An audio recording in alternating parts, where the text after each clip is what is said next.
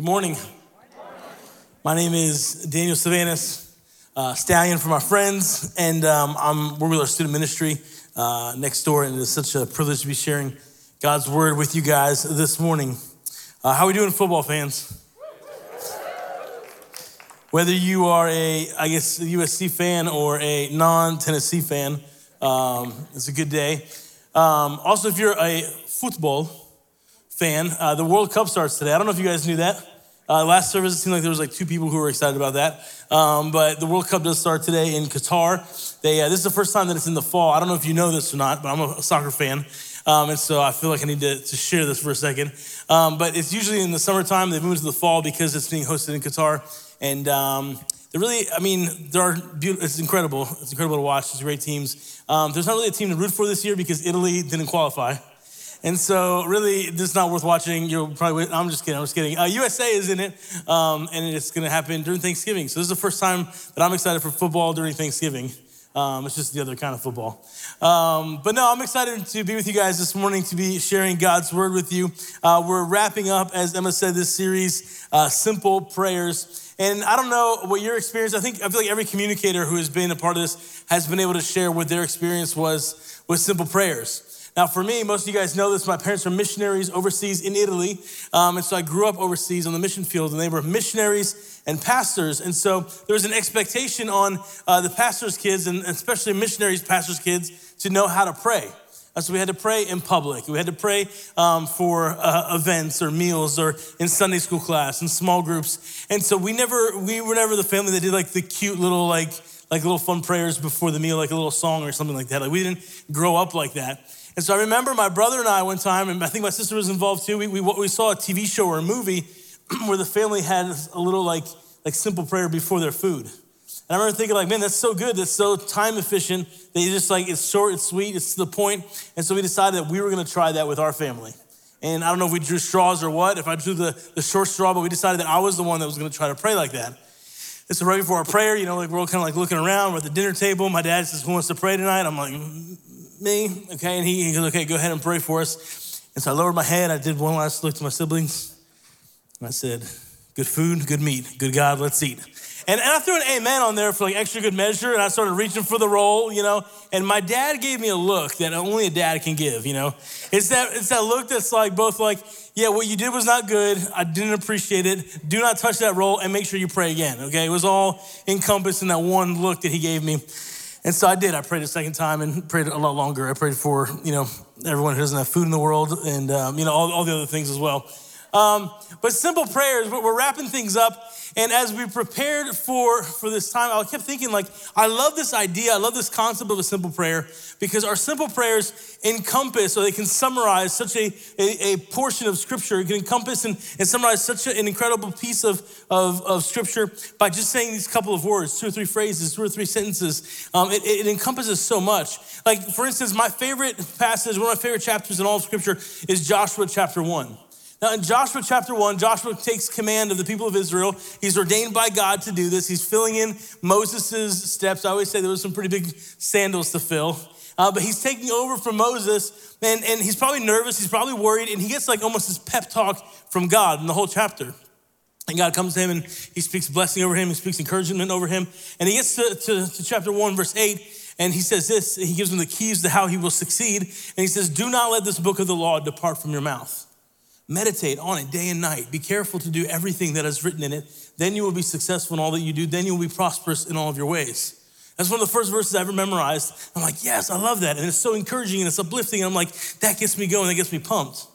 And especially during a time of transition, a time of change, that's an encouraging passage for me.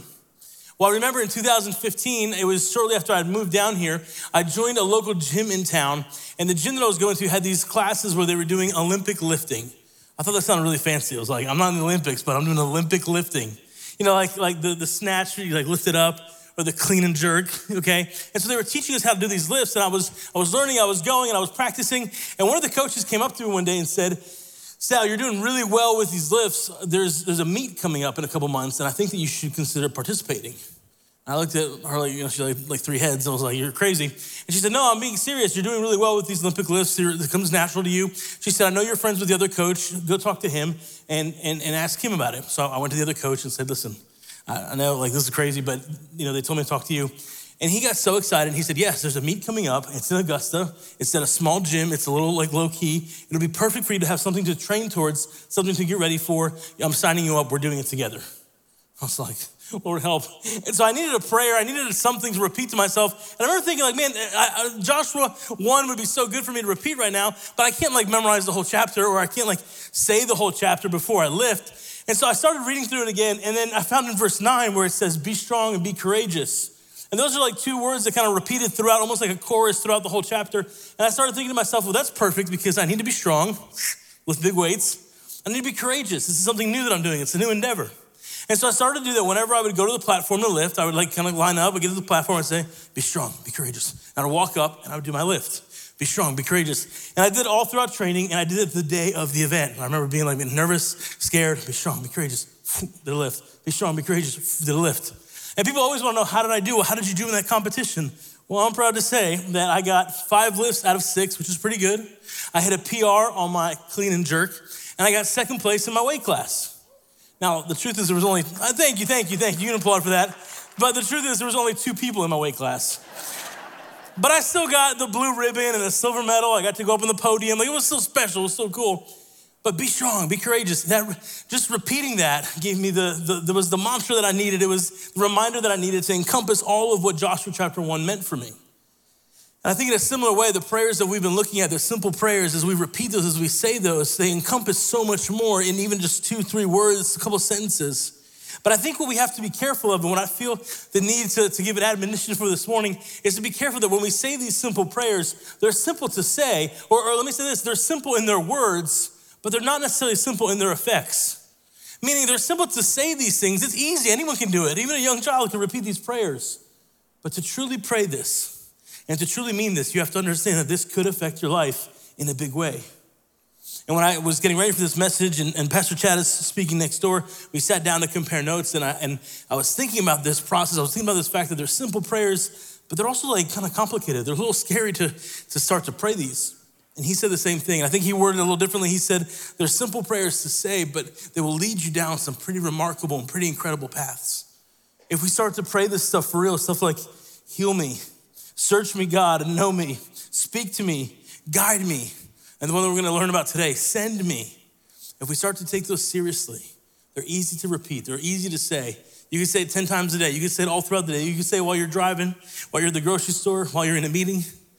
But to truly live those out, to truly believe them and pray them, expect God to show up in a big way, and expect God to start to answer these simple prayers.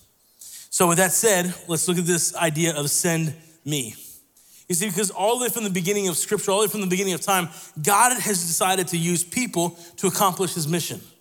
When he creates Adam and Eve, he creates them differently from the rest of creation. He says Adam and Eve are like the pinnacle of creation. You have a different role, you have a different task. They were created differently. They receive life differently from God. And Adam and Eve's role was to have dominion, to rule over the earth. They have a different job and a different task. And until they sin, that's their specific thing. He wants to have a relationship with them. He wants to walk in step with them. And after their problem, he realizes, after their sin, he realizes, I need to develop a rescue plan. I need to put something into motion to save humankind. And he decides to save humankind with humankind. Now, he could have done anything. And I don't know why he didn't choose something else. I don't know why he didn't choose for when you see a beautiful sunset, instantly you're saved. I'm not sure why he didn't solve it to where when you see puppies running towards you, your heart melts and you get to know Jesus. I mean, probably because some people aren't dog lovers. Maybe that's why. But he decides to use people to work with other people. And he decides to take people and to send them to work with others. And so we see stories like the story of Noah, where he calls Noah to build an ark in a land where there was no water, there was no rains. People thought he was crazy. He goes to a guy named Abram, changes his name to Abraham, and says, I want you to pick up and move and go to a different city. And probably like most of us, we would say, okay, God, I'm willing to obey. Where do you want me to go? And he says, well, I'm not gonna tell you yet, just to pick up and move. It's like, Lord, are you sure? He uses a guy like Joseph to accomplish the goal of getting the people of Israel into Egypt so they can flourish and multiply. And then because of the flourishing and the multiplying, they become oppressed. And so he uses a guy like Moses to deliver them, to free them. He passes that on to Joshua to conquer the land. While they're in the land, they need some kind of government, and he gives them judges to come and call them out and save them and help them in their times of need. Eventually, he gives them kings. There's a season of prophets, that's what we're gonna look at today. Eventually, he gives them Jesus, and in the New Testament, he uses more men and women to be apostles. In fact, the word apostle simply means to be a sent one. To be an apostle is to be a sent one, and each and every one of us today, as we read scriptures, we look at the New Testament, are called to be sent ones.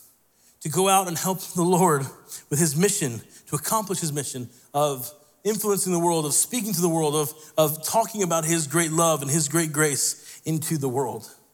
And so the question that I want to help us answer today as we look at our passage is simply going to be this. What do we need in order to be a sent one of God? What do we need in order to be a sent one by God? A sent man, a sent woman by God? What do we need in order to be sent by God? And what I want to do is read through Isaiah chapter 6. That's going to be our scripture for today. So if you have your Bibles, go ahead and turn there, Isaiah chapter 6. We're going to look at the whole passage. So if you have a Bible and you want to go ahead and find that, if not, we've got it on the screens. I would ask if you're able and capable, we're going to read the first 8 verses together. If you would please stand and let's read God's word together. And if you can, that's fine. You can stay seated. You can pull it up or follow on the screens. Are you with me still? Amen. Verse 1, in the year that King Uzziah died, I saw the Lord, this is Isaiah speaking, high and exalted, seated on a throne, and the train of his robe filled the temple. Above him were seraphim, each with 6 wings. With 2 wings they covered their faces, with 2 wings they covered their feet, and with 2 they were flying. And they were calling to one another, holy, holy, holy is the Lord Almighty. The whole earth is full of his glory. At the sound of their voices, the doorposts and the thresholds shook, and the temple was filled with smoke. Woe to me, I cried. I am ruined, for I am a man of unclean lips, and I live among a people of unclean lips. And my eyes have seen the King, the Lord Almighty. Then one of the seraphim flew to me with a live coal in his hand, which he had taken with tongs from the altar. With it, he touched my mouth and said, see, this has touched you. This has touched your lips. Your guilt is taken away and your sin is atoned for. Then I heard the voice of the Lord saying, whom shall I send and whom will go for us? And I said, here I am, send me. This is the word of God for the people of God. Amen. You may be seated. So we're looking at Isaiah, and I gotta be honest with you that this is just one of those chapters. I remember hearing it as a kid and reading it as a teenager and in Bible college. And if you're trying to read the Bible in a year, you're probably gonna just go real quickly through this passage. I know we're at the end of this year. Maybe you're already thinking about next year. Maybe you're catching up with some Bible reading. I don't know. But if you read through this chapter, it's so easy to just read right through it, to breeze through the first few verses, to get to verse 8. Here I am, send me. Oh, that's awesome. God, I'm here, send me. Simple prayer. And to just gloss over all that is in the text. And I've got to tell you, this is one of the like richest pieces of scripture that is just so full and dense, this text, that we have to walk through. We have to analyze it. Almost like a juicy lemon getting ready for lemonade. You got to like squeeze it and re-squeeze it and make sure that you get all of the juice and the pulp out of this. And so we are answering this question, what do we need to do in order to be a sent one of God? And the first thing is that we need a new reverence. We need a new reverence, or another way to say this is we need a new encounter with God. We need a new vision of who God is. We need to be reminded of who he was. Now, ironically, Isaiah is reminded of this. We'll get to this here in a second, but he's already been a prophet for some time, where one day he's in the temple and he has this vision. He receives this vision and he starts to explain this vision. Now, we're gonna spend most of our time in this first point, and we'll go a little bit quicker in the other two, but this vision that he has is kind of bizarre. So we got a little glimpse of it. I want to walk us through some things to think about, but if you think it sounds a little crazy, it probably was a little crazier than you can imagine, okay? If I were to just come to you and say, hey, I had this vision last night, you'd be like, Sal, what were you doing last night? It sounds crazy, but we're gonna walk through it and unpack it piece by piece. So verse 1 says this, in the year that King Uzziah died, I, again, this is Isaiah speaking, a prophet of God, saw the Lord high and exalted, seated on a throne, and the train of his robe filled the temple. Now, he gives us the year that King Uzziah died because Uzziah was a king that was liked. He was a popular king. He was one of the good kings, and there weren't a whole lot of good kings. He reigned for about 52 years, and he was the king, one of the kings of Judah. He was a good king. He was leading them well, and towards the end kind of trailed off, and then kind of suddenly passes away. Now, if you had a king that you liked, a leader that you liked, who suddenly passes away, who suddenly dies, and certainly we've seen stuff like that in the news, even this past year, it affects you, it jars you, it shocks you for a second. And so it's interesting that he puts the timing of this in the year that King Uzziah died. In that year, he saw the Lord high and exalted, seated on the throne. You see, many commentators think that the fact that he saw God in this vision at this time was an idea of reassurance, was an idea of understanding, hey, the reason you're seeing this now is because you're a little bit shaken, you're a little bit preoccupied, you're worried about the future of the country. But God is still on the throne. God is still in control. He still is highly exalted. And it says, it gives this detail. It says the train of his robe. I love this. I was able to participate last weekend in 2 weddings. Some close friends and then a former student of mine, a roommate of mine. I was actually in his wedding. And you guys all know that when there's a wedding, the bride has a beautiful dress and she typically has a robe to that or a trail to that dress. And of course, it's the maid of honor's job to, pick it up and fluff it and move it. And if it catches debris, in a fall wedding outdoors, it's gonna catch some leaves and it's their job to make sure they're taking care of all that. And it says here that the Lord God Almighty has a train to his robe that fills the entire room. Like it's huge, it's big. It signifies authority, it signifies glory, it signifies beauty and majesty. And what Isaiah is hoping that we realize and understand through seeing this is how big our God truly is. The train of his robe fills the temple, and above him were seraphim, each with 6 wings. With 2 wings they covered their faces, with 2 they covered their feet, and with 2 they were flying. What's the seraphim? It's an angel. And there's different types of angels listed in scripture. This is the only time that we see this specific type of angel, the seraphim. But it's tough because when you say the word angel, something immediately pops up in your head, right?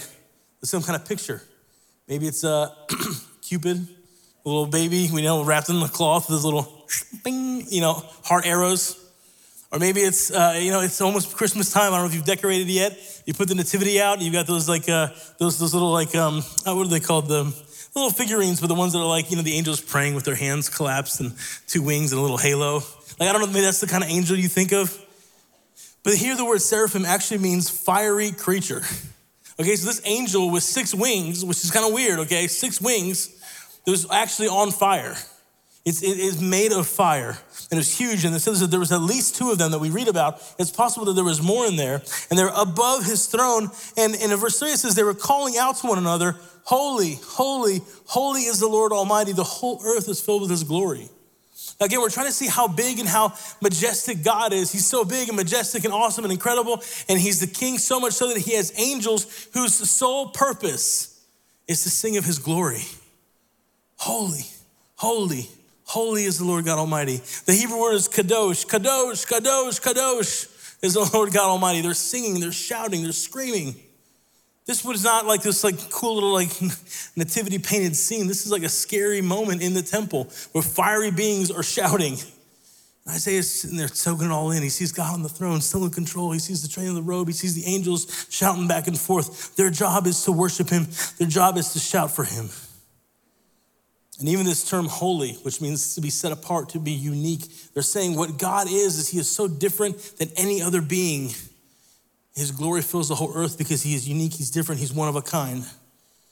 And in verse 4, it says, the sound of their voices, of the angels, they were singing and shouting so loud that the doorposts and the threshold shook and the temple was filled with smoke. Probably the smoke from their beings, from their essence as they were shouting was coming out because they were fiery beings, but everything started to shake like an earthquake. Again, I want us to picture this. I want us to put ourselves in the story. This isn't this oh yeah, God's sitting there, he's chilling, he's cool. This was scary. This was big. This was loud. This was majestic. So much so that we get to the response that Isaiah has. The response that he has in verse 5 is simply this. Woe is me, I cried. I'm ruined, or I'm coming undone, it says in some translations, because I'm a man of unclean lips and I live among a people of unclean lips. You see, Isaiah has this encounter with God, such a big encounter that it reminds him of who he is and how small he is. Seeing God face to face, having a right view of who God is, gives him a right perspective of who he is. He is small. He's insignificant. He's a sinner. Now, I want to hold that thought because we say, what do you mean insignificant? What are you saying, Sal? Well, I want us to say that in comparison to God, who is in control of the whole universe, he realizes how small he is. He realizes his sin is a problem. So much so that he's worried and he starts to confess and repent the sin of what he has spoken. Some of the scholars think that maybe Isaiah had been given a message to deliver from God that he hadn't given. Or maybe he'd given a part of the message, but he kind of chickened out on some of it. And he realizes in this moment, man, I could be doing or saying or so much more, but Lord, depart from me. Woe is me, because I'm a man of unclean lips and I've lived among a people of unclean lips. You see, Isaiah had gotten ready. He'd gone to the temple like any other day. He was living in the mundane. He was going to church like he always did. He knew the Bible stories that we know. It was probably Sunday morning like we do, and we go to church and he shows up. But something different happens and he has an encounter with the real, true, living God. John 15 says, if you abide in me and I in you, you'll be like a vine that is connected to the branch and you'll produce great fruit. If we encounter God, if we remain in him, if we live in that encounter with him, if we have a daily encounter with him, we start to be transformed from the inside out. We see who he is, high, holy, majestic, lifted up, and we see who we are, sinners in need of grace and in need of a savior.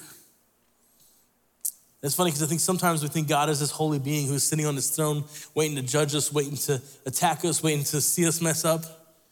And there's a side of God in his holiness that he has set apart from sin. But the truth is that his reaction is very different.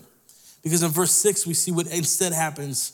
It says, then one of the seraphim flew to me, to Isaiah, with a live coal in his hand, which he had taken with tongs from the altar. Now, P.S., whenever there's fire in scripture, it usually has to do with judgment and wrath. And so I could just picture Isaiah. Like, again, he's in the temple. Now all of a sudden he has this vision of grandeur, of holiness, of God, of angels, of singing. Things are shaking, things are going crazy. And he's like, woe is me. I'm a man of unclean lips. And all of a sudden this angel comes at you with coal from the fire. Like, you would be scared. You'd be terrified. And it says that they took the coal in verse 7, and with it he touched my mouth and he said, see, this has touched your lips. Your guilt is taken away and your sin is atoned for.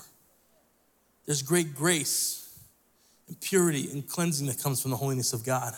When we receive an encounter with the Holy One, we see ourselves for who we are, sinners in need of his grace and his forgiveness. And when we do that, when we adjust our view, when we adjust our perspective, then we are able to enter into the prayer. Because in verse 8, God says, whom shall I send? Whom will go for us? And he responds then, here I am, send me. It's a beautiful picture where he's able to enter the throne of grace. He's able to enter the throne room and see God for who he is, for all of his glory. He has this encounter with him. It reminds him of his sin. He asks for forgiveness of his sin, and God grants him that forgiveness. And his response to the grace that he's received is to respond in action, to respond in obedience, to respond in going and helping and being a part of God's mission. Whom shall we send? Here I am. Send me. If we want to be a part of God's mission, a part of what God is asking us to do, we're going to explain what that is here in a second. The first thing that we need is to have a vision, an encounter, a new reverence of who God is. We need to have a right understanding of his holiness, of how great he is, how set apart he is, how unique he is. He created the world. He put us together before the foundation of the world. That is the God that we serve. When we start to see that and start to grasp that and start to understand that, we ask for forgiveness and we're restored a right view of ourselves. And then we get to point 2. The second thing that we need is that we need to find a unique calling. We stopped our reading in verse 8 where it says, here I am, send me. In verse 9, he says, and I don't know if you noticed this, there's actually a couple times where the God responds in a plural, who will go for us? And it says, he said, he responds. Some people think that this was the Trinity at work here. But in verse 9, it says, he said, gives him his call, go and say to this people. Verse 9, go and say to this people. Isaiah gets sent to a very specific group of people in a very specific time in their history. Again, when? The year that King Uzziah had died. If it had been a different time, the message probably would have been different. If there had been a different president, a different governor, a different situation, a different year, a better quarter, the message would have been different. But in that moment, in that time, the message that he was given from God was, here's what you need to say. Here's what you need to repeat for me. Here's what I want you to go and to do. And the truth is for us as well, that God is giving each and every one of us a unique calling. Now, we need to clarify because sometimes this word unique can get us in trouble because we're waiting to hear that booming voice of God that says, Stallion, I need you to move to South Carolina to work at Mount Horeb as a youth pastor. But that rarely happens. God doesn't usually speak to us like that. He doesn't give us that booming voice that we're waiting for to come from the heavens to tell us exactly where to go, when to do it, when to apply for the next job, when to leave the current one, when to do this, when to do that. It doesn't happen like that. But we understand in chapters like Matthew 28, verses 18 through 20, in the Great Commission, the Great Call, God has called each and every one of us to go and make disciples, baptizing people in the name of the Father, the Son, and the Holy Spirit. That's my call. That's your call, and your call, and your call, and your call, and your call. Every single person in this room, God is calling us to go and make disciples. What's unique about the call is how and to who he's sending you. You see, there's people that you will rub shoulders with that I will never rub shoulders with. There's people that you work with. There's people that your kids play on teams with. There's people in your neighborhood. There's people that live next to you, behind you. There's people that you encounter in the grocery store. There's stores that you go to that I don't go to. There's different places. Well, Lexington's a small town. We all go to the same couple stores and restaurants. But there's people that you'll rub shoulders with that I won't rub shoulders with. And you have the unique calling to go and to speak to them. And you have the unique gifting and skill set to go and to speak to them. In fact, it's interesting here to me that as he's getting prepared, it says here that the seraphim brought the coal to put it right on his tongue. That's what he confessed. That's what needed cleansing. And when he's ready, he ends up being the mouthpiece of God. Isn't it interesting that the one part that he needed to do his job, to be a prophet, to be the mouthpiece of God, was his tongue, which was the area that was unclean, which is the area that the angel cleansed. God has wired each and every one of us to do specific things that we will be good at, that we will be passionate with, that we will be able to do in ways that only we'll be able to fulfill. I remember at Columbia International University that we were graduating, they were teaching, they had been at a school for a long time where they would raise what they called professional ministers. They raised pastors, and youth pastors, and missionaries, and Bible teachers, and people who were gonna go work at churches and nonprofits all throughout the world. But they realized that we were kind of missing a demographic of people. And they said, besides creating professional ministers, we also want to create ministering professionals. People who know the scriptures, who know the word of God, but can serve God in any area of life and anything that they do, just simply in how they're living their lives.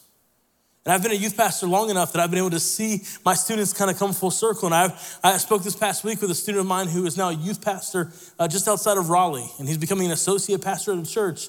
It's like, that's crazy. That's a student that I've been able to see who's going back into ministry. But I've also seen students of mine who have gone and done incredible things in different fields, different careers. One time I invited a friend of mine to come speak to our students who had become a videographer. And he was creating movies and did freelance video work. And he created these commercials with Doritos chips that he had submitted to the Super Bowl as the Super Bowl commercial. And we invited him to come and speak and say, man, I can be a videographer and I can love Jesus. There was another student of mine that came and spoke one time, and he was a skateboarder. He was from Lexington, and he had joined this organization, Borders for Christ, Skating the Nations. And he traveled all over the world with his skateboard and got invited to places that I would never get invited to with his skateboard, and he had a chance to preach the gospel and share the good news of Jesus with. This past week, I met with another student of mine who I saw at one of the weddings and reconnected with, and he just bought a coffee shop. And there's nothing more mundane than coffee. But he's able to love God. He didn't put a Bible verse on the cups, but the way he treats his employees, the way he treats the people in his community, the way he runs his business is a testimony to how he loves God. In our student ministry here, we say that we want to create a place for students, a place to belong, believe, and become. We want them to come and feel welcome and feel like they're a part of what we're doing. We want them to come and receive knowledge of God and who he is, believe in him. But we also believe and trust that God can help them to become all that he has for them. There's students in our ministry who are going to become the future, you name it, businessmen, politicians, inventors, coders, video gamers. I don't know. The future is bright and is wide open. I believe that God has given people unique skills and gifts. And as long as you're putting that to use, as long as you're discovering your unique calling from God and sharing the gospel message with others, God will use you in a powerful way. So if you want to be a sent one, you need to understand who God is, who you are, and how you fit in that. You have to understand what he's asking you specifically to do. And if you haven't received a specific calling, know that there are some generic callings. Preach the word, share the love of God with others. But the last thing that we need is that we need to persevere at our post. We need to persevere at our post. I said we stopped at verse 8, but the chapter continues. And I love this because God says to Isaiah, go and say this to the people. And then here's this, verse 9. It's a tough message. It's not easy. He says to him, go and tell them, keep on hearing, but do not understand. Keep on seeing, but do not perceive. Make the heart of this people dull and their ears heavy, and blind their eyes, lest they see with their eyes and hear with their ears and understand with their hearts and turn them to be healed. And Isaiah's like, in verse 11, he says, how long, O Lord? That's like that question, are we there yet? How long do you want me to do this for? You want me to preach to them that they're not gonna hear? You want me to preach to them that they're not gonna understand? You want me to preach to them that they're not gonna get it? For how long? And he says, until the cities lie waste without an inhabitant, houses without people, the land is desolate with waste. And the Lord removes people far away and forsaken places in many of the bits of the land. And then he gives this verse of hope, chapter 13, verse 13. He says, and though a tenth remain in it, it will be burned again. It'll be like an oak whose stump remains when the field is felled. The holy seed is that stump. He says, the message that I'm asking you to speak, again, we don't know God's reasons. We don't know why. We don't know why he gives them this message. He goes, but the message that I'm asking you to give is a message of doom. What they specifically, uniquely need to hear right now is this message that what they're doing is not acceptable and they're gonna suffer the consequences. Now, in his wisdom, in verse 13, he says, there will still be this remnant, this stump, this idea that there's still gonna be a piece that's gonna remain and be fruitful and do well. He says, but Isaiah, your job is simply to go and to give this message. And by the way, it's not a fun message. He's like, how long do you want me to do this for? He's like, until I tell you not to. In Galatians chapter 6, verse 9, the Apostle Paul says this. He says, let us not grow weary of doing good, for in due season we will reap if we do not give up. God calls us to go. He doesn't always tell us when we will be done. He doesn't always tell us when we will arrive. He doesn't always tell us when or how the mission will be done. You see, I think the truth is this. So many of us, we like to measure success in fruitfulness and numbers and reports. But God says, I measure success in faithfulness. Certainly we see parables of Jesus where he teaches this principle, that he's looking for the faithfulness of his workers, the faithfulness of the people who left in the field. He's looking for us to be faithful to the call that he has given us. If we say, God, here I am, send me, he wants to know that we will go, we will respond, we will obey. We'll be faithful to that. And that's why it's not just a simple prayer. It's a prayer that can change our whole life. Because if we understand that God is calling us, we're understanding that who he is so huge and majestic and beautiful and holy and set apart and different and unique. And that puts our sin, our lives on full display. And we realize that we can't do it without him unless he equips us, unless he prepares us, unless he sets us forth for that unique message. But we also understand that he may ask us to do something that we have to be faithful in doing, even if it's not fun. Even if there seems to be no fruit, even if we've prayed for years and years and years for that person to come around, to have a solution, to be fixed up, to receive healing, we may pray for all of those things and not see it. God says, are you gonna remain faithful? Are you gonna stay faithful? Are you gonna keep your post? Here I am, Lord, send me. It's a dangerous prayer. I had a professor one time, he'd share this message. He shared it every year with the freshmen. It was his favorite message to share. We would come in and he would talk about his experience in being called to a mission field and his experience of going overseas. He said, I realized one time that the best way I can apply this to you is to take a piece of paper. And he had a blank piece of paper for every student in the room. He said, I want you to take a blank piece of paper. And I want you to go to the end of the page. I want you to pull a line. And I want you to sign your name on the line, if you're willing. He said the details and the specifics are not on the paper. Paper's blank. And you're understanding that God will fill in those details. He will fill in the specifics.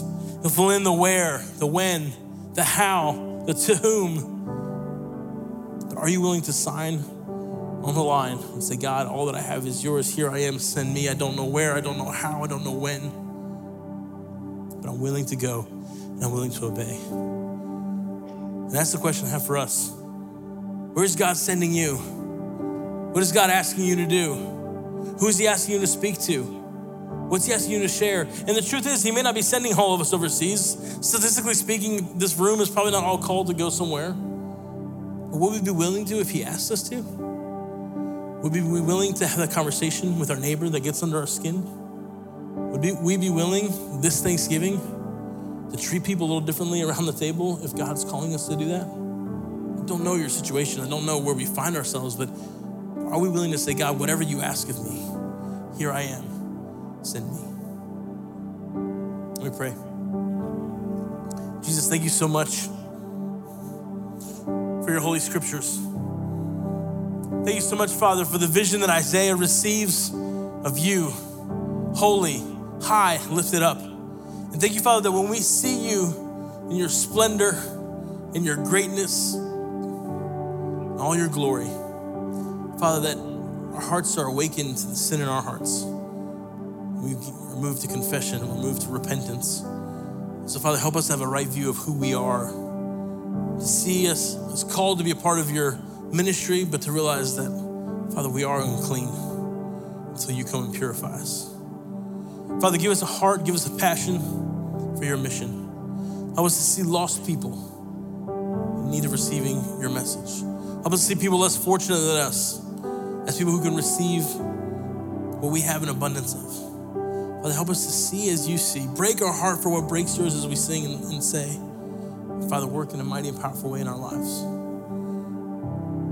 Lord Jesus, I pray that we would be willing to say, here I am, send me. We don't know the specifics. We don't know how, where, when. But help us, Father, to answer this call. We ask these things in your holy name.